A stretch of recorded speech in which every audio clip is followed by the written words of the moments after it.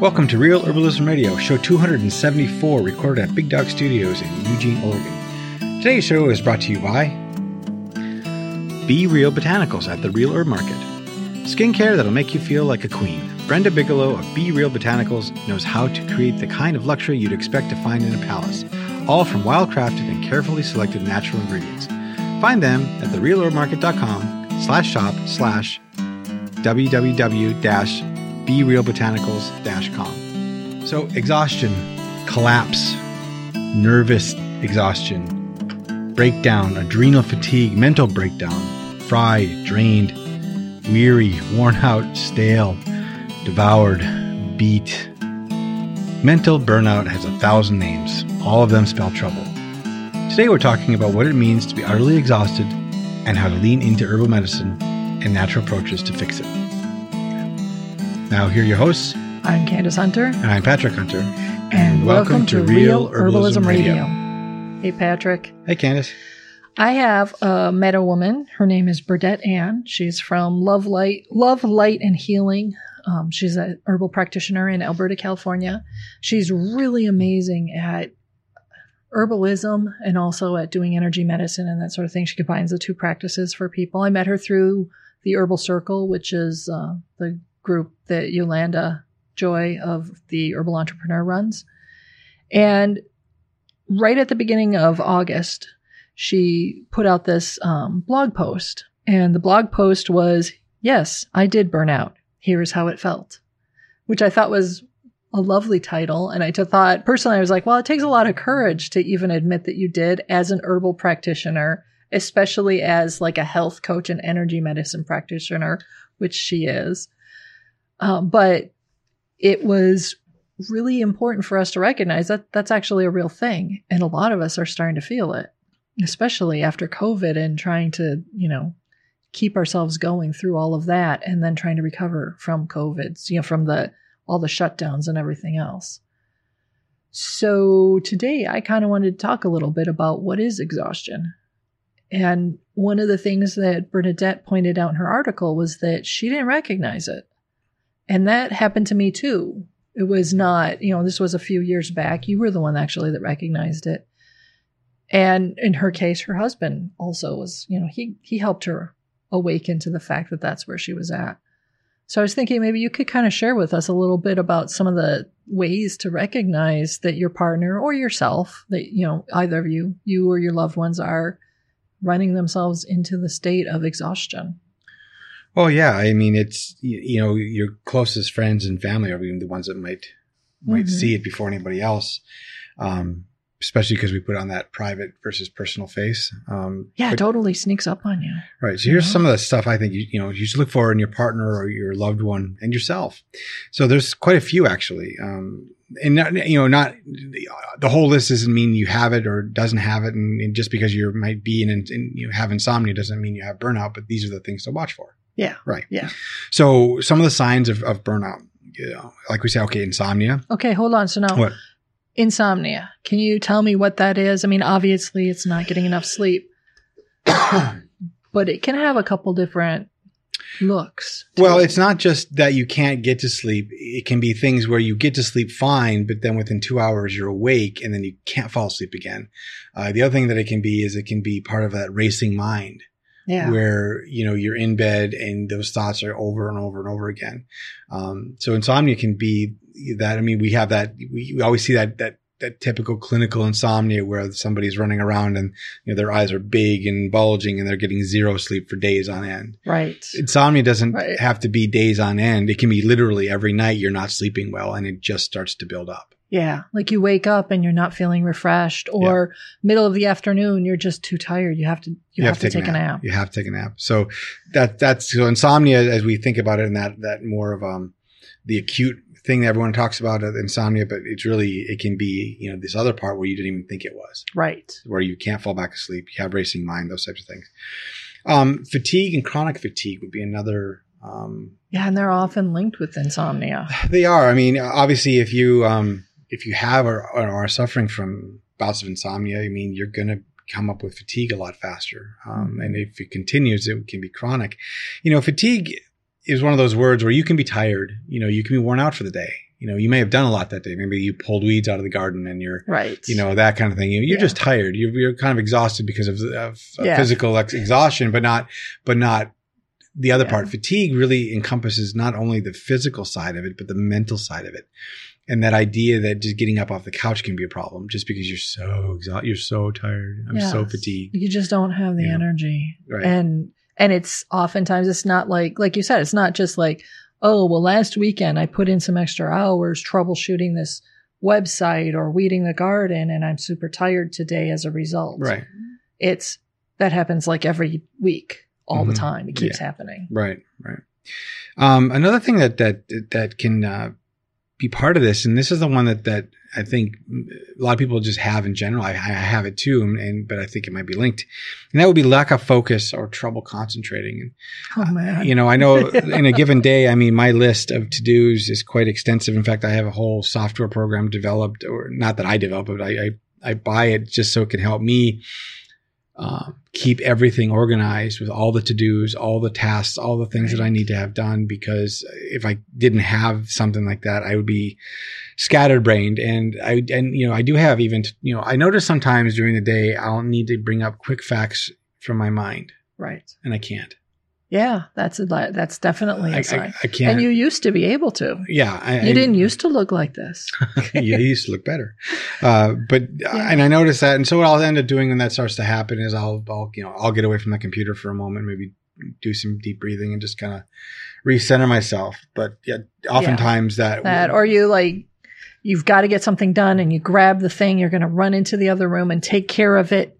And you get into the other room and you're like, what am I here? Yeah, what am I doing? Yeah, exactly. Why am I here? Yeah. So that lack of focus and trouble concentrating. Again, some of these things are built upon each other. Right. So if you have insomnia, you might have lack it's of harder focus to focus when you're not sleeping. And so it kind of just builds up a little bit. Yep.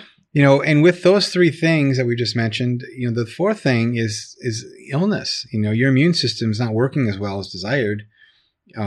You may extra allergies, you have colds, you could have flus, viruses more than usual. When you're facing burnout, it's like a depletion of all resources, and that includes your immunity.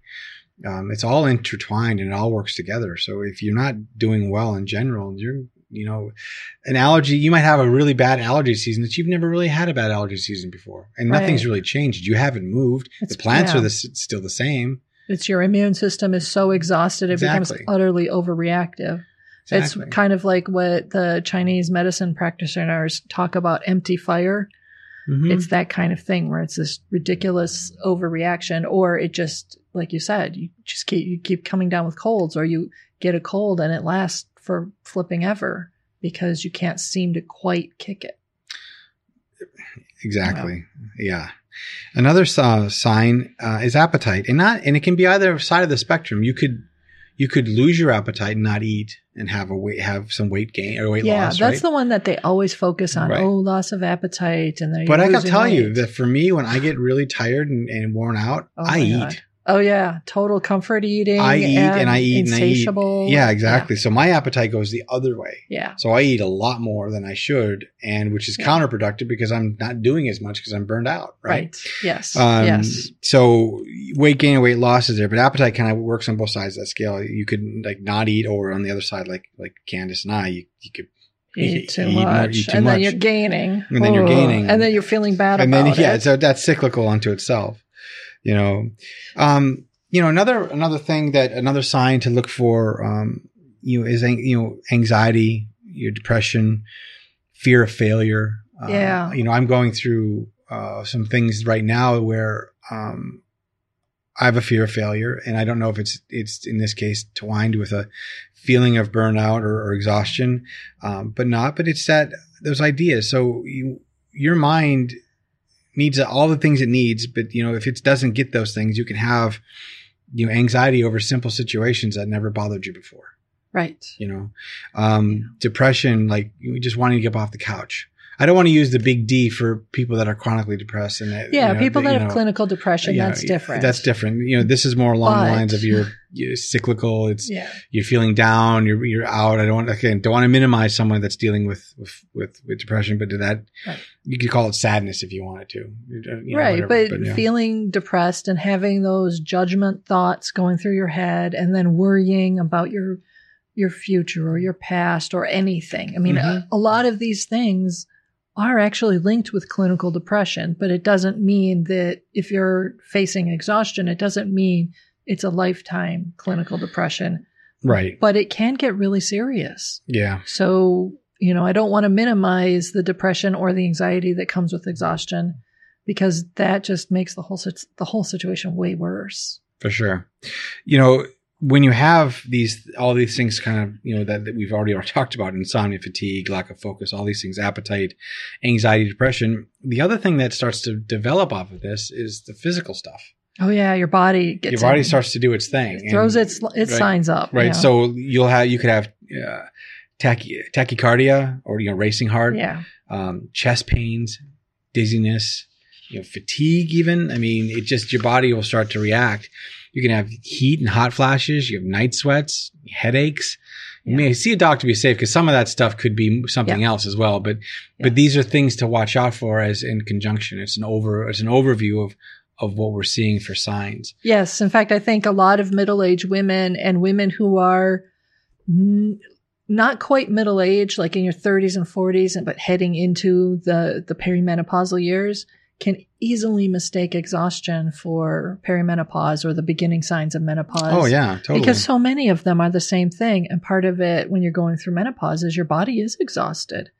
Your body is making these massive hormonal changes, and your life didn't adjust to accommodate that in our modern Western world. So you get a lot of those extra exhaustion-like signs. But burnout and perimenopause are not the same thing. No, they're not. And when you start moving down these things, the other thing that will happen, and has happened to me, is like an irrational anger over little things. Yeah. Irritability, mood swings. You're super happy one moment and you're angry the next. I had a lot of this earlier on in my life, especially when we first started the business, and there was a lot of financial pressure. I was working. I was burning out, and I was angry. I mean, I would fly off the handle with somebody did something that was tiny. I mean, I don't know how many times I probably yelled at Finn for something that was minimal, but I was just angry because of something else and taking it out on him. So yeah, we had a few rip-roaring arguments when he was younger, because he did things that, warranted a response, just not the excessive response. Excessive response, yeah. And I mean, I've been there too. That was one of the things you noticed when I was heading into exhaustion a few years back. You were like, yeah, you got the mood swings. A little cranky. And then I bit your head off for saying it. All right. Now, another sign that can go in with some of the things that we were talking about earlier about, being tired and lack of focus and those types of fatigue and chronic fatigue is, your lack of motivation. Yeah. Low energy, despair, maybe even hopelessness. You can't seem to get stuff done. I mean, all of us seem to have to-do lists. I have to-do lists for work. I have to-do lists at home, and sometimes I can't get to them. And then there are days where I know they're there, and it just takes all of my energy to get one thing done. Yeah. And because I don't want to. Yeah. I just don't want to. Yeah, exactly.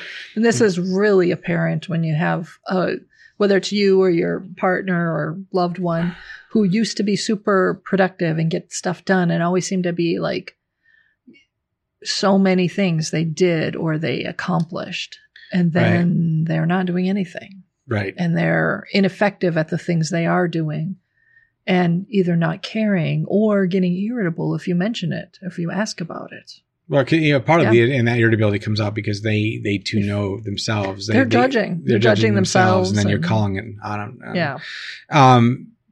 With that part also comes these other signs, which you can feel detachment, you can feel isolation, you can be pessimistic or cynical. That's and it's not how it's more uncharacteristic or new to you. Right, changes. You can have like in our house, we give each other a day or two to be this. Yeah, it's okay to be like all detached and isolationist and just not want to talk to anyone for a day or two. Yeah, but after that, we don't let that happen. It's not so good after that. Right. And some of us like me need more time alone to decompress and just rejuvenate. If you start to get isolationist, you're very extroverted and you're a very social person. And when you start to get like apathetic about what other people are doing and the opportunities to get out and hang out with your friends, right, then I know that's a bad sign. One of the things too I wanted to mention is that when we talk about, go back a little bit, when we talk about appetite, and it's not just, I think, appetite for food, because that is a thing. Yes. But it's also, and I've been guilty of this, it's the self-medication where one of the other signs that you could look for is I think an increase in alcohol consumption, smoking, any stimulants or depressions, anything like that you were using to help change it. Like maybe suddenly you start drinking a lot of Red Bull. Yeah. It used to be one cup of coffee in the morning, and now it's a pot of cup of coffee, or it was a beer at night because it was a nice hot day. Now it's 6 beers at night, and or it's a beer every night. Right. And these things, these kinds of things. So that's something I wanted to mention. Is like some of those are somewhat subtle pattern changes, but they are really important. If you notice the signs or notice that you're starting to go that path, or your partner is, or whomever. If you catch it early, it's a lot easier to reverse it. And there's a really good book about, about this, and it's called The Telltale Signs of Burnout. Do you have them? It's by Sherry Borg Carter and it's in Psychology Today. I think it's an article. It's an article. The online magazine. Yeah, it's online. So if you are interested in more, again, that's The Telltale Signs of Burnout. Do you have them? And that's by Sherry Borg Carter. Psychology Today. I think we'll have the link. Yeah, there'll be a link in the show notes. So that you can see that. And again, it's a good read. It's a nice way to, evaluate. Just to see what you have. It's almost like a flow chart. Are you, going down and seeing these things? I mean, you might know you have burnout immediately, and you may not know you have burnout. When we're busy in our hectic lives and we're doing all these things, you may say to yourself, I'm not suffering burnout. I'm getting all this stuff done. Right. But it's how you react at home. How are you sleeping? How are things going on? I mean, sure, you may be productive at the office, but you're not really productive at home. So that's the one place you're putting energy, but now you're putting energy somewhere else. So that could be. When you called me out on it, I was in a place where I didn't recognize that that's what had happened. I knew something was wrong. I knew things weren't right. And I tried many different ways to deal with each of the symptoms, but I never put them together to recognize the whole pattern. It took you seeing from the outside to be able to say, hey, I noticed you're really moody. I noticed that you never have energy. I noticed that the things that once gave you joy, you're not even doing them. And when you do, you're apathetic about them. And, I noticed you're really moody. The moody part really came up a couple of times. And I was very moody. Right. And I didn't even recognize that. Plus I was having problems with anxiety and panic attacks. They were worse. I mean, I've had those off and on throughout my life, but they were worse than ever before at that point. And I would have migraines that would knock me out for multiple days instead of just a single day. Right. You noticed all of those things. You saw those patterns and were able to help me recognize that that's where I was at. And that was, eye-opening. Mm-hmm. So recognizing burnout could be the easy part. Yeah, right. We can always identify things, but fixing it, now that's the hard part. That is so true. Yes. On all things. I mean, we spend years building our lifestyle into whatever it is that it is. And you just slowly say yes to things. Sure, I'll do this. Sure, I'll do that. Oh, I can handle this. I can handle that. Next thing you know, every minute, every ounce of energy you have is taken up in doing. And you start to believe that if you fail in any of these things, that you'll be an utter failure. It's very easy to start assigning a really high priority to everything. And then you're exhausted and you didn't even know how you got there. Mm-hmm. It's so easy to get that point. And it totally creeps up on you. I mean, so it's possible. I mean, it's going to take time. It took me several years to figure out how to and to slowly recover from the burnout state I was in. And the sooner you figure it out, the better off you are. I was at a point where it was definitely affecting my physical body in strong ways. Thankfully, I didn't have to get to a point of like hospitalization. Some people do, but it can take a long time. If you recognize it before that, sooner, then you can change it, fix it, but you can also get off the burnout path and therefore avoid getting burned out in the future. So what's the first thing to fix? The first thing is definitely rest. And that means sleep, of course, but it also means giving yourself periods during your day where you can rest. So you're not expecting yourself to fill every last minute with something productive. We really need, as human beings, to have periods of relative quiet thinking, as it were. And then we need playtime. That's really, really important. And that's another thing that oftentimes those of us who are getting ourselves into a state of burnout have slowly eliminated the play. So the play part is the way that you feed yourself. You feed your spirit. You give yourself energy by playing. Mm-hmm.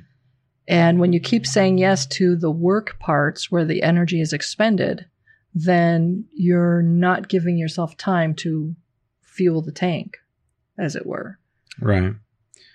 Well, won't that just kind of fix the problem? You're getting more sleep, you get more rest. Won't that just fix it? Right. Yeah. It doesn't really fix it. It'll help and it'll band-aid it for a bit, but you've got to take care of yourself beyond that. And that means letting go of a lot of expectations. It means changing the way that you talk to yourself, stopping yourself from doing all those judging thoughts, which a lot of times those thoughts can seem like you don't have any control over them. So that's part of where the exhaustion, when you're really tired and you have no energy, you can't stop yourself from hearing the judgy things. Oh, if you don't get that done, you're just going to be a failure. Oh, did you see the way your kid looked at you when you said no to taking him to the park? Oh, all of those things, all those thoughts, mm-hmm. Those are the things that the more tired you are, the stronger they are. So even though you start to get sleep and rest and all of that, they're still there and you need to change them because those are the thoughts that drive you into the state of exhaustion in the first place. I have a new bookmark for you to add to your browser, therealherbmarket.com. This is your new go-to for all your herbal products. It's your one-stop shop. You can peruse the many stores from verified herbalists from around the country, allowing you to shop locally if you prefer, or to get an herbal from an herbalist that specializes in products you do not have access to. Visit therealherbmarket.com to shop for your next salve, tincture, or tea. Then make sure to bookmark it and come back. See them again at therealherbmarket.com. You've got to take care of your body and your nervous system. So that's not just making sure that you have diet and fitness and you're doing that stuff. I mean, it's possible to burn yourself out on exercise. Yeah. And athletes really they struggle with that. And it looks like they're doing so great, the perfect diet, the perfect fitness plan, but the reality is they're expending way too much energy. Mm-hmm. And or they, as well as the rest of us, have problematic things in our life and our diet. You got to eliminate those. If you don't, they will continue to eat up your energy and you'll be more likely to not recover from burnout or not avoid it again. Mm-hmm.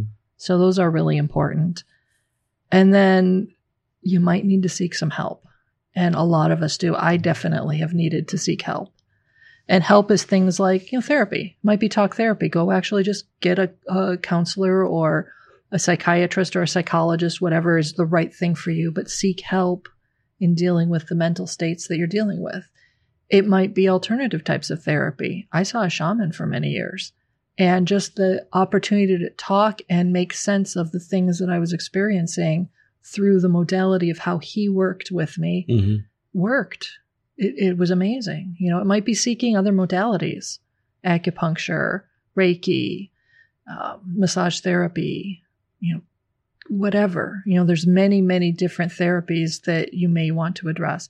At one point, I saw a chiropractor because the anxiety wasn't going away. And the massage therapist I was seeing to help me release the tension so that I could sleep pointed out that there are a couple of vertebrae in your back that if they're ever so slightly misaligned, they can cause anxiety, panic attacks, and racing heart.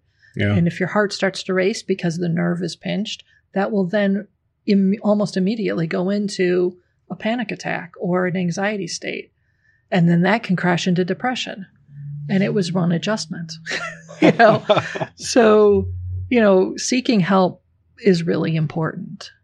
A coach, someone who will help you. A lot of times we think of coaches as being like a life coach to help you attain your goals and become the person you want to be, or a business coach who's gonna help you change your business and get all the sales that you wanted to get, or be more productive, or whatever, or a wellness coach who's going to put you on the perfect diet. Sometimes you need a coach to help you know when to say when, to help you recognize that, you need to get balance back into your life.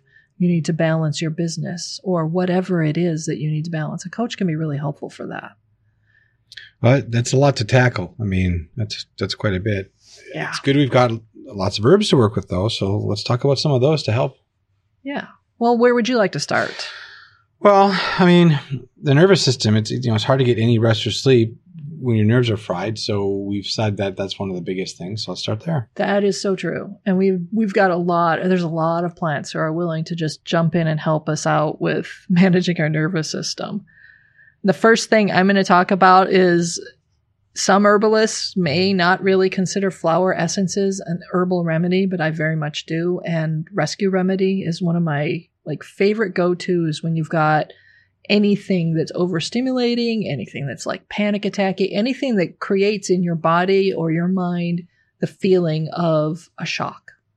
So the boss just dropped a new deadline and said, oh, you needed it to have it done by 5. Guess what? Now it's noon. I'm cutting off 5 hours. Something just changed in our production schedule and whatever. And that shock wave goes through you as you suddenly realize that deadline's going to be really hard to meet. That's a Rescue Remedy situation.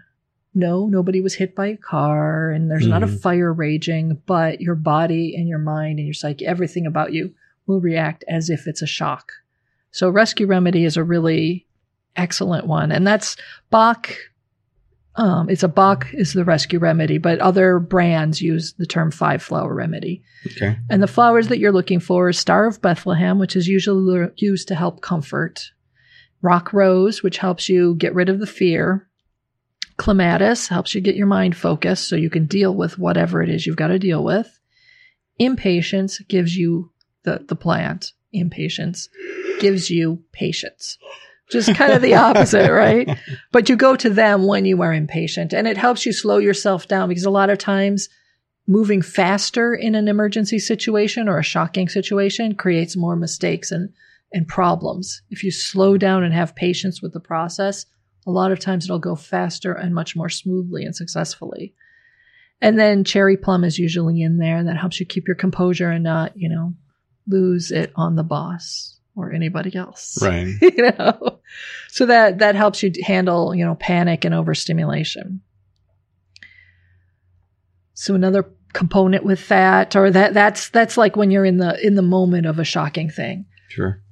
When you're looking at overall exhaustion, one of the signs that we talked about was the racing mind, especially racing mind, like when you're trying to go to sleep or you're trying to just have one of those quiet periods during the day and your mind just won't stop and it just keeps going. And sometimes it's in circles and saying the same thing over and over and it circles around and you try to solve the problem, but it circles around again. And everything just keeps running like one of those Ouroboroses, the snake that eats its tail. Oh, okay. One of those. Skullcap helps to settle those thoughts. And when you pair that, one of my favorite pairings for exhaustion is skullcap and motherwort, because motherwort helps to support the heart center and helps to calm like tachycardia and racing heart and anxiety. And then that combined with skullcap settling your mind, the two of them help you just settle down and find peace again, kind of get your feet back on the ground. So that's a really good one to be taking regularly when you're dealing with exhaustion, especially if you see those kinds of overthinking signs or the anxiety and racing heart kind of stuff. Okay. If, however, you tend toward more digestive shits, problems, upsets, okay, gurgling, unpleasantness, Oh, the cramping. Oh God, they just told me that deadline and I feel it right in my stomach. Or I'm worrying about how I'm going to manage whatever the next thing is that's coming up, and your stomach is just not right. One of my favorite combinations for that is chamomile, lemon verbena, and wood betony. Chamomile helps get rid of the cranky unpleasantness and helps to soothe and smooth the digestive system, especially at your stomach level. Lemon verbena it brings this lightness and this joy back into your system and allows the nervous system in your digestive system, because you're half, I can't remember the actual percentage, but like half of our nervous system is contained in our digestive system. Mm-hmm. And so what your digestive system experiences will reflect in how you experience the world and how your nerves are in general. So an upset digestive system can create around you a lot more upset, or create for you the feeling or perception of upset, which often then, if you perceive something as upsetting, then more upsetting things come your way. Do you know what I mean? Mm-hmm. So by working with the digestive system with lemon verbena to help, soothe and calm that helps. And then wood betony works at the stomach chakra level to help you feel empowered, as if you have the energy and the capacity and the power to handle whatever you have to handle. So the three of those together really help a lot with soothing digestive system, particularly the nervous system aspect. So that's one of my other favorite combos. There's also oats, goji berry, and melissa, which is another good one generally for the nervous system. Melissa or lemon balm helps to give you sort of like brightens your day, mm-hmm. It's a good one, especially when depression is a part of your regular experience of exhaustion. And the depression doesn't have to be depression because, this terrible thing happened and I'm upset about it. It's just that sort of like the whole world just seems like this weird shade of gray and I'm too tired to deal with it. That kind of depression. Lemon balm is helpful for that. SADS is one of the seasonal affective disorder is one of the ones that Melissa has got mm-hmm. a particular affinity for. And then you pair that with goji berry, which is also called wolfberry or Chinese wolfberry, and also called lychee berry. That one's just generally building to the whole system, to the whole body.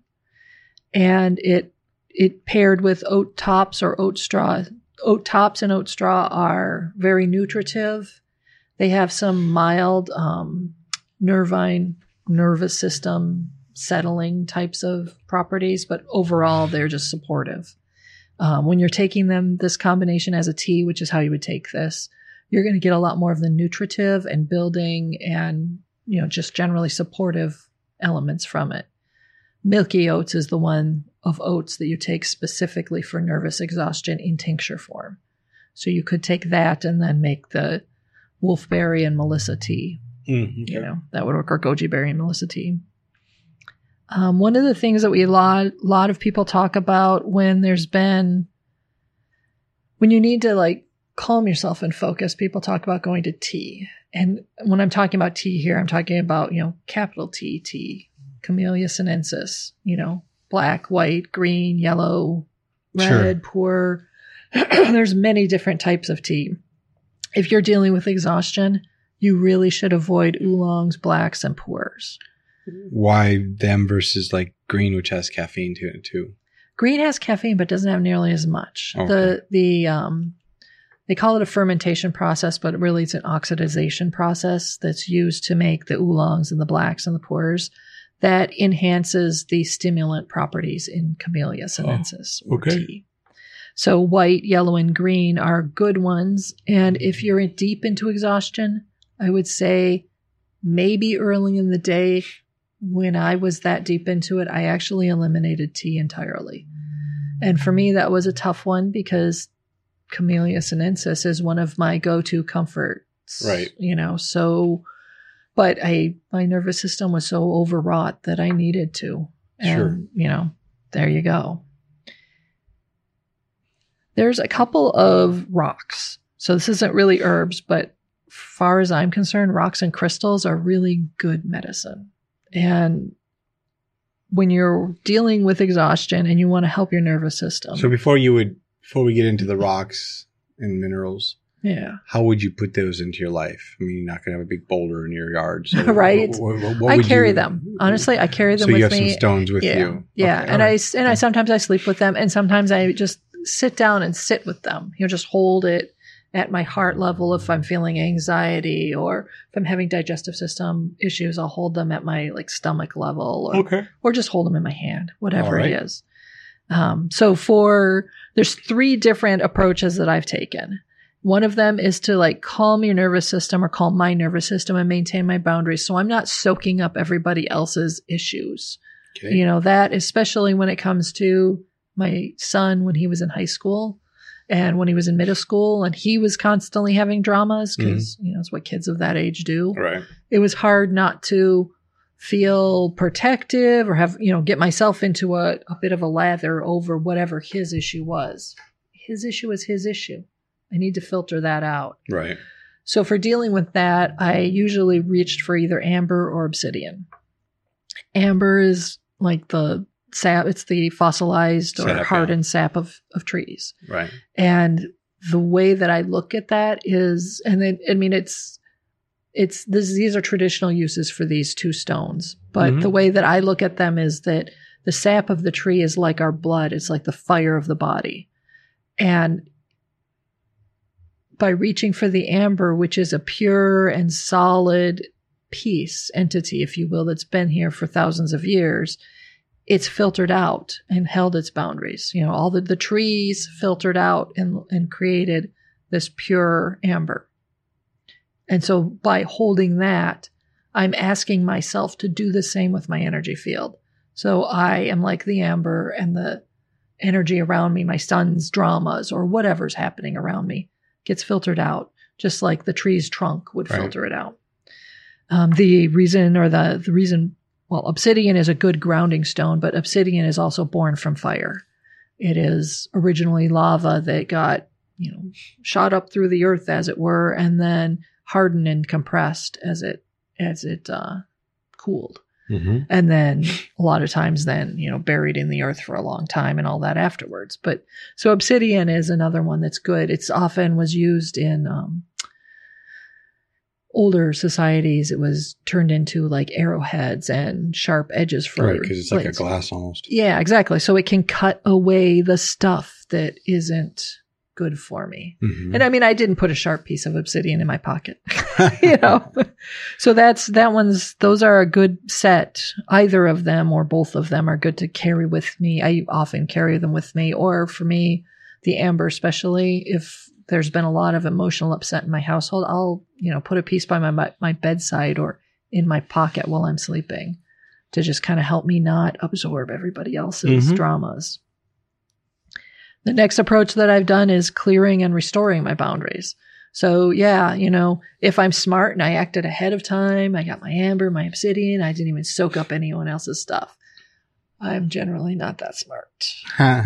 So when I have soaked up other things and I'm feeling crazy nuts inside and I'm feeling all jangled and, I reach for oftentimes either calcite or shungite. Shungite is a stone out of Russia, if I remember correctly, and it's strongly associated with the root chakra, but it's generally clearing. And right now, when you look up information on it, you'll see it's for clearing EM emissions and helping to settle you. That's what they talk about it for. What I've noticed is that it has a real strong cleansing and clearing effect. So all that jangled internalness will just settle, and it feels as if it's being just like a wave. It just moves outward and clears. Calcite is another one that is often considered one that doesn't even need to be cleared. Like shungite, I wash that every now and then in water, or I put it in the moon or the sunshine to clear it and help it, clear itself. Whereas calcite, you don't need to do that as much. It tends to just maintain a clear vibration. So that's another one that I just keep that. I have a big chunk of that next to my bedside. And if I know that I'm going into a situation during the day that's going to be challenging to my nervous system. I know I'm going to a party. That's always overwhelming for me. I know that I have to go deal with a tense issue at work. I might have to have a confrontation or a discussion or personnel review, you know. Mm-hmm. Sometimes it's just garden variety stuff, but I know it's going to be a little bit rough for me emotionally, especially. I'll reach for calcite and carry that with me through the day.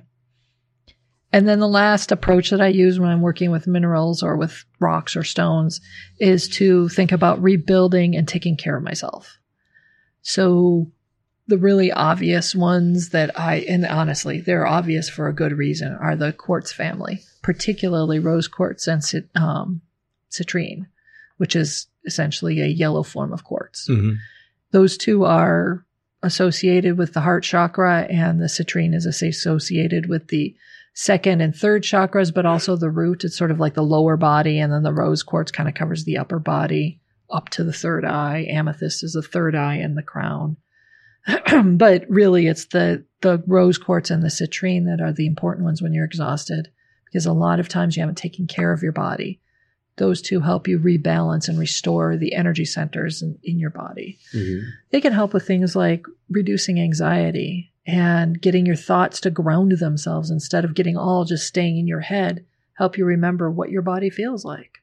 Help you just remember to just be present here and now and realize that you're strong. You're a lot stronger than you think you are. The other one that I pick up is rhodochrosite, which is fairly common, not very expensive, but sometimes I've found a little harder to get a hold of at times. But it's not that hard. And it's really a stone of self-love. And it's oftentimes billed as a stone about finding love. And that there's that part of it, but it's really about finding love, enough love to care for yourself and remember to take care of yourself, to allow the abundance and the love and the support to come in and give you what you need to keep moving. So those are my rocks. Your rocks. My rocks.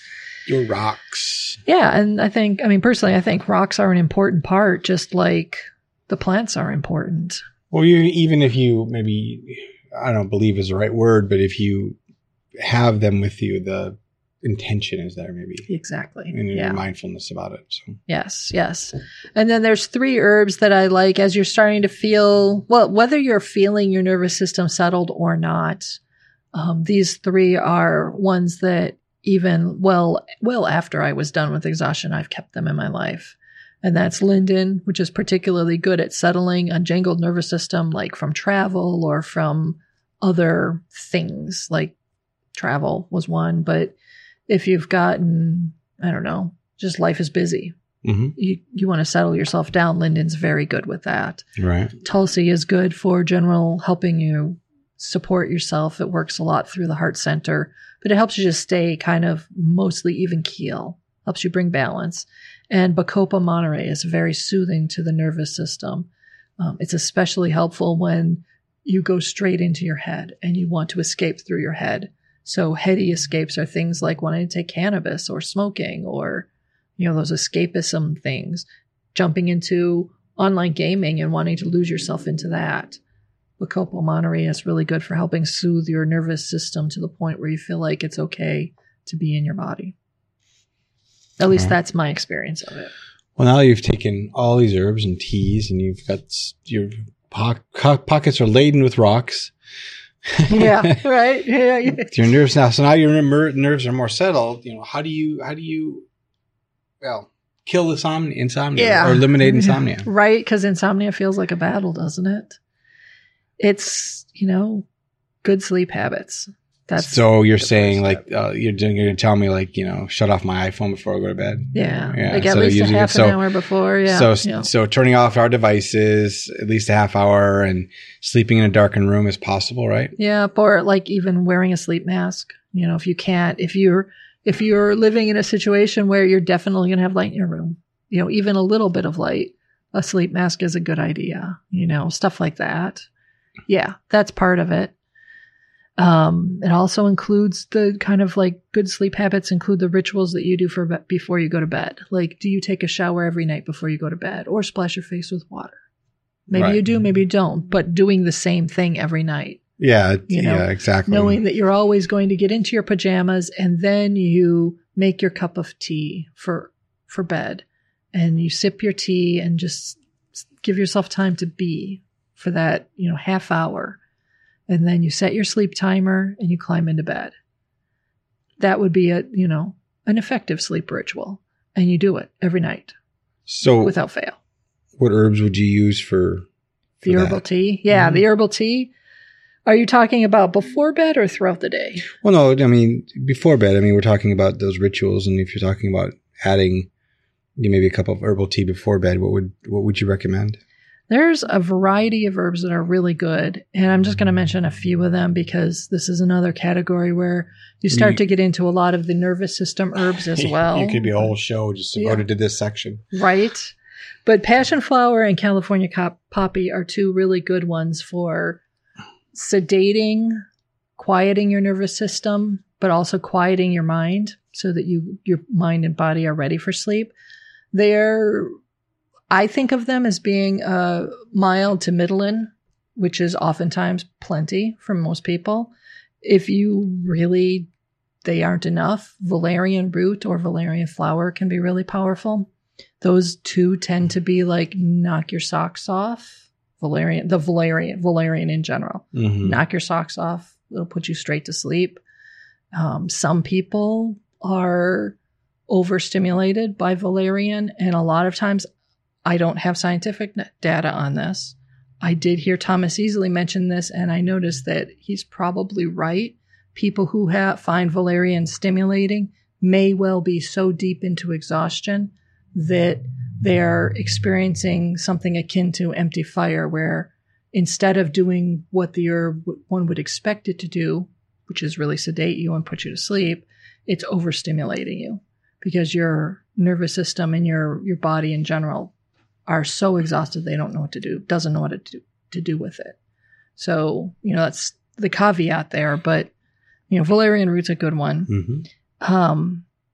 Blue vervain is a really good herb if you tend to hold your tension in your upper body, particularly in your shoulders, neck region, upper chest. Mm-hmm. And pairing that with yarrow flower essence is really powerful for helping you quiet yourself just before bed and clear yourself. The flower essence just helps get the emotional stuff of the day out, helps to clear that out.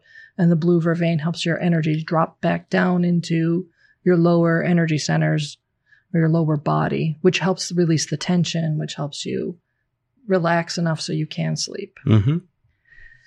And then another one that's a real classic, particularly with small children, but also children of all ages, is hops with a little bit of honey and or steeped in some warm milk. So like if you're making warm milk, a lot of times warm milk has been a classic nighttime ritual for people. And especially for when you're putting babies and small children to bed. Right. But it works for us grown-ups too. And adding a little bit of hops as you're warming it can help.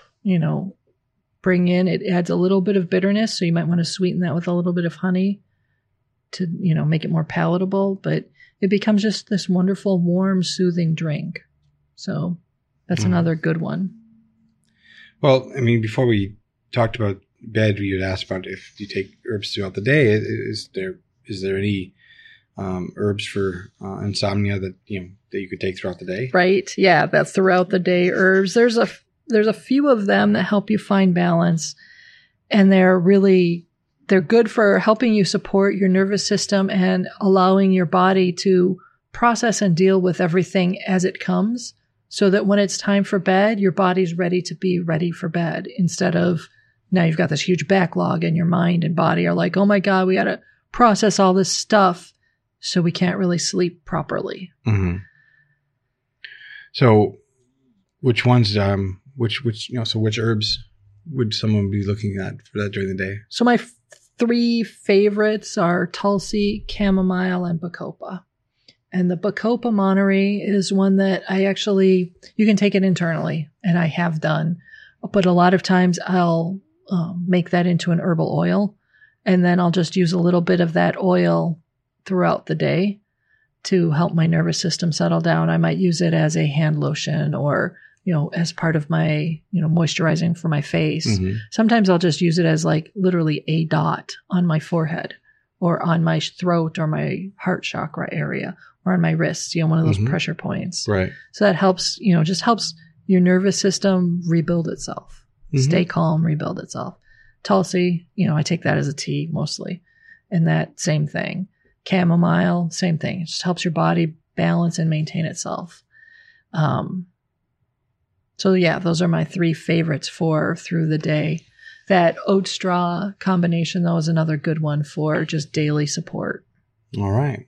So we got sleep covered and we got rest covered. So what's next then that you can do to help yourself here? Oh, 2 of the fun ones, diet and fitness. That's it, everyone. I'm done. I'm out. Yeah, right?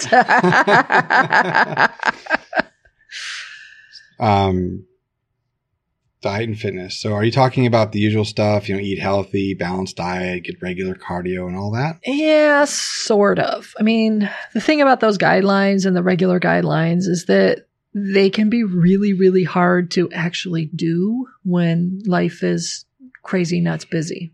Sure. Or when everything's, coming at you, or you've said yes to too many things. It's really hard to say, oh yeah, and I'm going to get a workout in. Oh, and I'm going to have a really healthy diet and eat 3 squares and all of that. Oh, you might have some burnout? Yeah, right. So what do you do then? The first thing I think you really need to do is give yourself a few moments, hours to sit down and really just take a look at yourself and your environment.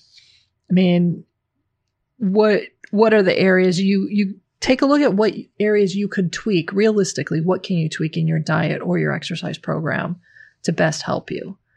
For instance, if everything's nuts, it's always busy, and you are eating no breakfast, eating lunch out every day, and then grabbing a dinner on the fly as you're racing off to the next thing, and 75% of that is out to eat food of some form. And the other 25% isn't actually home cooked. And, you're lucky if you actually cook at home once a week. Mhm. That's where you're at. Then looking at just how can you eliminate some of the out to eat and replace it with reasonable homemade foods. Right. Buy the stuff to make a very simple salad and make salad dressing on, your Sunday night or whatever, on one of the days of the weekend. You pick an hour and you're going to make 3 simple salad dressings that you just keep. And then you're going to buy some lettuce and some already chopped carrots and, a few just fresh vegetables. Mm-hmm. And then, your on the fly quick meal can become, well, let's grab these 3 vegetables, throw them in a plastic container and pop some salad dressing on that. That's bring a little small container of salad dressing, stick that in there. And that's not going to be for that one meal, that one lunch is not going to be McDonald's. It'll be my salad.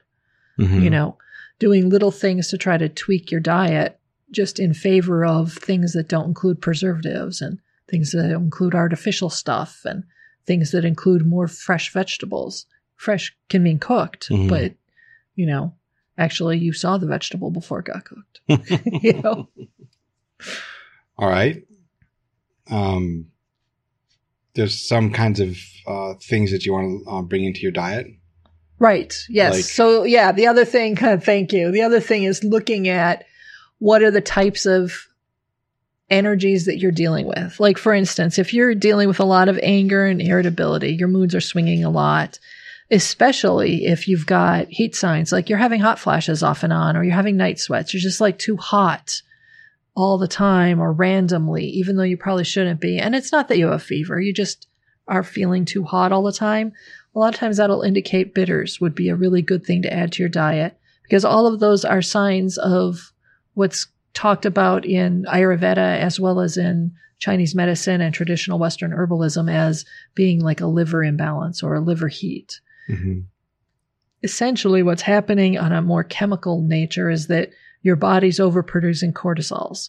Cortisols are the base chemicals of our fight or flight response of all of the adrenal gland or adrenal chemicals. Mm-hmm. They are also linked with estrogens. So the reason why this particular set of symptoms, the anger, irritability, mood swings, and heat issues like hot flashes and night sweats are also a part of perimenopause signs and menopausal issues, is because those are estrogen-based hormones. So cortisols or cortisones are estrogen-based as well. And your liver does all the chemical production and managing of that, like dealing with the clearing it out of your system. Mm-hmm. If you're constantly exhausted because you're constantly stressed out, then you're constantly creating all these extra estrogen-based chemicals in your body, and your liver is now working its butt off trying to process the excess stuff. And if it's not doing a good enough job, then you start getting things like irritability, anger, mood swings, too cold, too hot flashes or whatever, that sort of thing. Bitters can help to give your liver the stimulation and the support it needs to better handle that situation. On the other hand, if instead what you're dealing with is things more like you have digestive upset, you're dealing with anxiety stomach, or IBS where you have, sudden need to get to the bathroom, constipation and diarrhea, swinging back and forth, or one or the other. So it's all like digestive upset kinds of things. Then you might want to look more towards sours. And sours can be things like pickles, just vinegar pickles, whatever, Getney or whatever, Getty pickles. What are those? Gertie pickles? I can't remember. It starts with a G. Anyway, it's a brand name. Yeah. But whether it's, whether it's pickles that you bought from the grocery store right off the regular shelf and they weren't from the cold department, or whether it's a handmade ferment like a kombucha with live cultures, or, yogurt that has live cultures in it, live probiotic style fermented foods or drinks. All of those contain a certain amount of sour. And those sours help to support your digestive system and the microbiome in your digestive system. And if the microbiome in your digestive system is happy, your nervous system of your digestive system also tends to be happier. Mm-hmm. And that helps to eliminate a lot of that unpleasant digestive issue that comes with exhaustion. All right. So that's what the sours. So that's another thing that you could take a look and say, well, which direction am I tending more? Can I add more sours to my diet? So one of the things that, people will do is to battle this is they'll use to try to find energy. Yes. Sources of whether it's food or stimulants. What would be some good energy sources for them? Yes. Avoiding empty carbs. Like you don't want to race and get that Snickers bar. Because while Snickers bar has some nuts in it, which might be good for you, mostly it's got a lot of sugar. It sure does. Yeah. And sugar is, not a horrible energy source if you're hiking the PCT, then it's a great energy source. But if you're just having an average day and you're going from one thing to another, and your energy is low because you're exhausted, then bumping it up with sugar is an artificial, and it's an artificial energy source, in that it's going to be short-lived. So you'll have a little energy and then you'll crash and it'll be a lot worse. And what you've ended up doing in doing that is robbed your nervous system from the energy it needs to stay relatively well balanced and right the whole situation. So instead, what you want to look for is how can you get better good fats into your diet?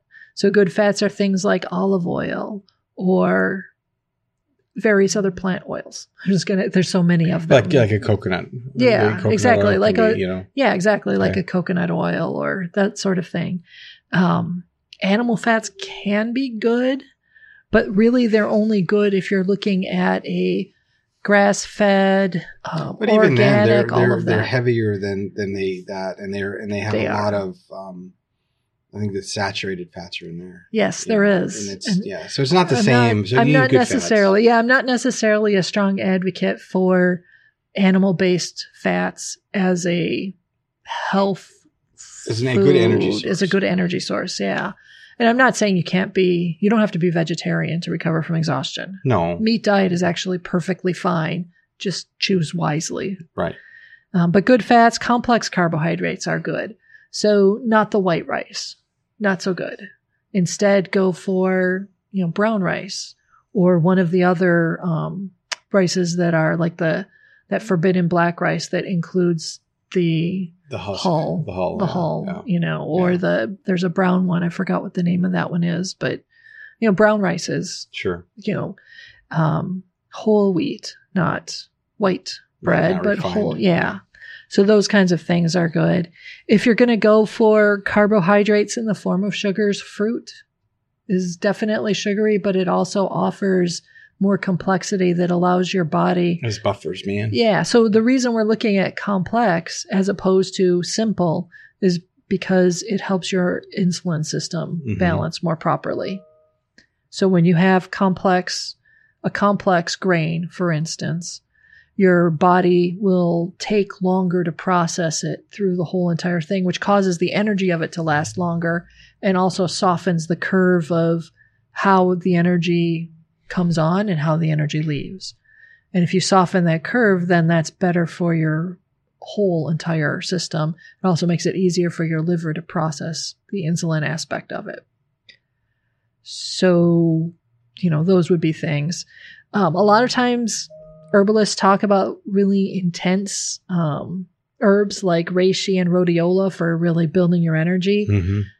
The problem I have with those is they're really great if you're just at the very beginning of exhaustion. If you're going in the wrong direction and realizing that you're going in the wrong direction and you're willing to take the time to change your lifestyle to better support you, reishi and rhodiola and other really strong stimulants and adaptogen herbs are good for it, can be very good. The problem is that if we get deeper into exhaustion, those are much too much for our systems. They are offering or pushing us much harder and driving, which is part of what gets you into exhaustion in the first place anyway. So then you want to look at adaptogen-like herbs that are not as strong. So tulsi or shiitake mushrooms, for instance. Shiitake mushrooms are really good at giving you energy, but it's a very gentle, supportive building of your system. Mm-hmm. And we've talked about tulsi already. Yeah. So do those first, especially if you're deep into exhaustion. Try, stuff like that first. And then as you feel your energy increasing and you're starting to feel better, then look at like reishi or rhodiola or ginseng and look at those, not in heavy doses, but in lighter doses if you're going to be using them long term, because the lighter doses of them a lot of times will help your body adjust itself and reminds it. It's kind of like a reminder every day. Oh, remember, you've got to take care of yourself. You've got to, Mm-hmm. So the other thing then is what seems like counter to what you would want to do is you want to eliminate the stimulants. Yes. Yeah. So you want to eliminate all even like I said, even the black teas and the oolongs, it's too stimulating. Maybe all camellias are too stimulating. Right. And sugar, Red Bull, coffee, even decaffeinated coffee, it's not devoid of stimulation. Coffee that's decaffeinated still has a percentage of caffeine in it. And coffee itself is a fiery laxative. So that's strong medicine. And if you're exhausted, you don't want strong medicine. You need to be very gentle. Right. Yeah. Okay. But it's also things like the artificial stuff. We talked about artificial sweeteners, artificial colors, things that aren't natural. Yeah. You want to live from those things. They build up. Yep. And then escape tools. Right. Your escape tools like your extra glass of wine or maybe your beer or maybe you like cannabis. Yeah. The obvious ones are the state altered mind ones, the alcohol, the tobacco, smoking, and cannabis in all its forms, and then other illicit drugs that we won't even start listing. No, those kinds of things are obvious. Get rid of those or avoid those. But like you said before, it's also the escapism that isn't necessarily imbibed. If you're playing video games and escaping into them and not giving yourself rest, especially if the video games you're playing are stimulating, you need to get out of that. It doesn't mean you're done playing video games forever. It just means right now, while you're recovering from exhaustion, you don't, or you severely limit it for a while until your energy starts to recover. if video games are a place that really gives you joy, then you don't necessarily have to get rid of them, but do it early in the day. Limit it to just an hour. Try to aim for video games that aren't as much running around shooting things and, being in a state of alarm, but instead are maybe quieter problem-solving games that are less, stressful to your immune system, or to your nervous system, rather. Mm-hmm. Well, the last thing that really is the one I guess would be fitness. Yeah. Fitness is a challenging one because we get all these messages that we're supposed to be doing all this cardiovascular stuff. And then as soon as you turn like 40, everyone's like, oh, are you doing all the weightlifting? You should be doing CrossFit. And well, those aren't bad things. But if you walk away from them and you're tired and a few hours later you're still tired, what have you done? Yeah, I think when you get done with those, you have a feeling of euphoria because of all the hormones. That's great. That's what you want. But if you crash all afternoon after that, after you're dealing with all these other things, then maybe it's time to rethink the volume of that workout, maybe, or the intensity of that workout. There's nothing wrong with working out. It's just how do you balance it with what else you're dealing with? Yeah, and realizing that things like yoga can be an actual workout. Yeah, that's true. Just because you're not getting your heart racing and you're not running around and sweating doesn't mean you aren't working. Or even Tai Chi. Tai Chi is, Tai Chi, Qigong. Right. It's another, so my kind of like advice or suggestion would be recognize how the exercise makes you feel a few hours after you're done with it. If you crash, if you're tired, if you're exhausted, if you feel like you have to have a nap that afternoon because you did your workout in the morning, probably that's not the right exercise for you right now if you've been in a state of exhaustion. If you're not in a state of exhaustion and this is a new exercise program, that's like completely different. But when you're dealing with recovering from burnout, heavy workouts aren't always a good thing. It's better to be very gentle with your workout, Right. Well, so burnout's a big thing. So check your signs. Remember, we've got that book that we mentioned, or that article, The Telltale Signs of Burnout. Do you have them? By Sherry Borg Carter from Psychology Today. We'll have the link. So make sure you can recognize it, and then once you recognize it, start to work on those tools that we talked about. Getting more rest if you can, using herbs to help you with that. And we have a whole list of those. Those will be all in the show notes as well. Right. And, actually, as you're talking about it, I know that there are at least 2 sleep articles that we've done, and we've done a couple of articles on dealing with natural approaches to like anxiety and depression. So I'll make sure I include those links from the Practical Herbalist. Yes. And so definitely use those to help in your rebuilding from burnout. Mm-hmm. And generally, just take care of yourself. You got here because you lost track. Oh yeah. And I sure did. We all do it. I've done it. And even now you have to be cognizant. I have to be cognizant of it. So if you're feeling this way, this would be a great way for you to identify it. And then here's some methods to help you get yourself back on track. Yeah. And don't forget to put an herb on it.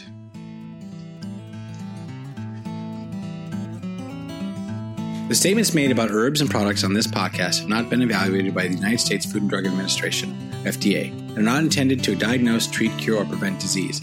All information provided on this podcast or any affiliated websites is for informational purposes only and is not intended as a substitute for advice from your physician or other healthcare professional. You should not use the information on this podcast and its affiliated websites for a diagnosis or treatment of any health problem. Always consult with a healthcare professional before starting any new vitamins, supplements, diet, or exercise program before taking any medication, or if you have or suspect you might have a health problem. Any testimonials, questions, or case studies are based on individual results and do not constitute a guarantee that you will achieve the same results.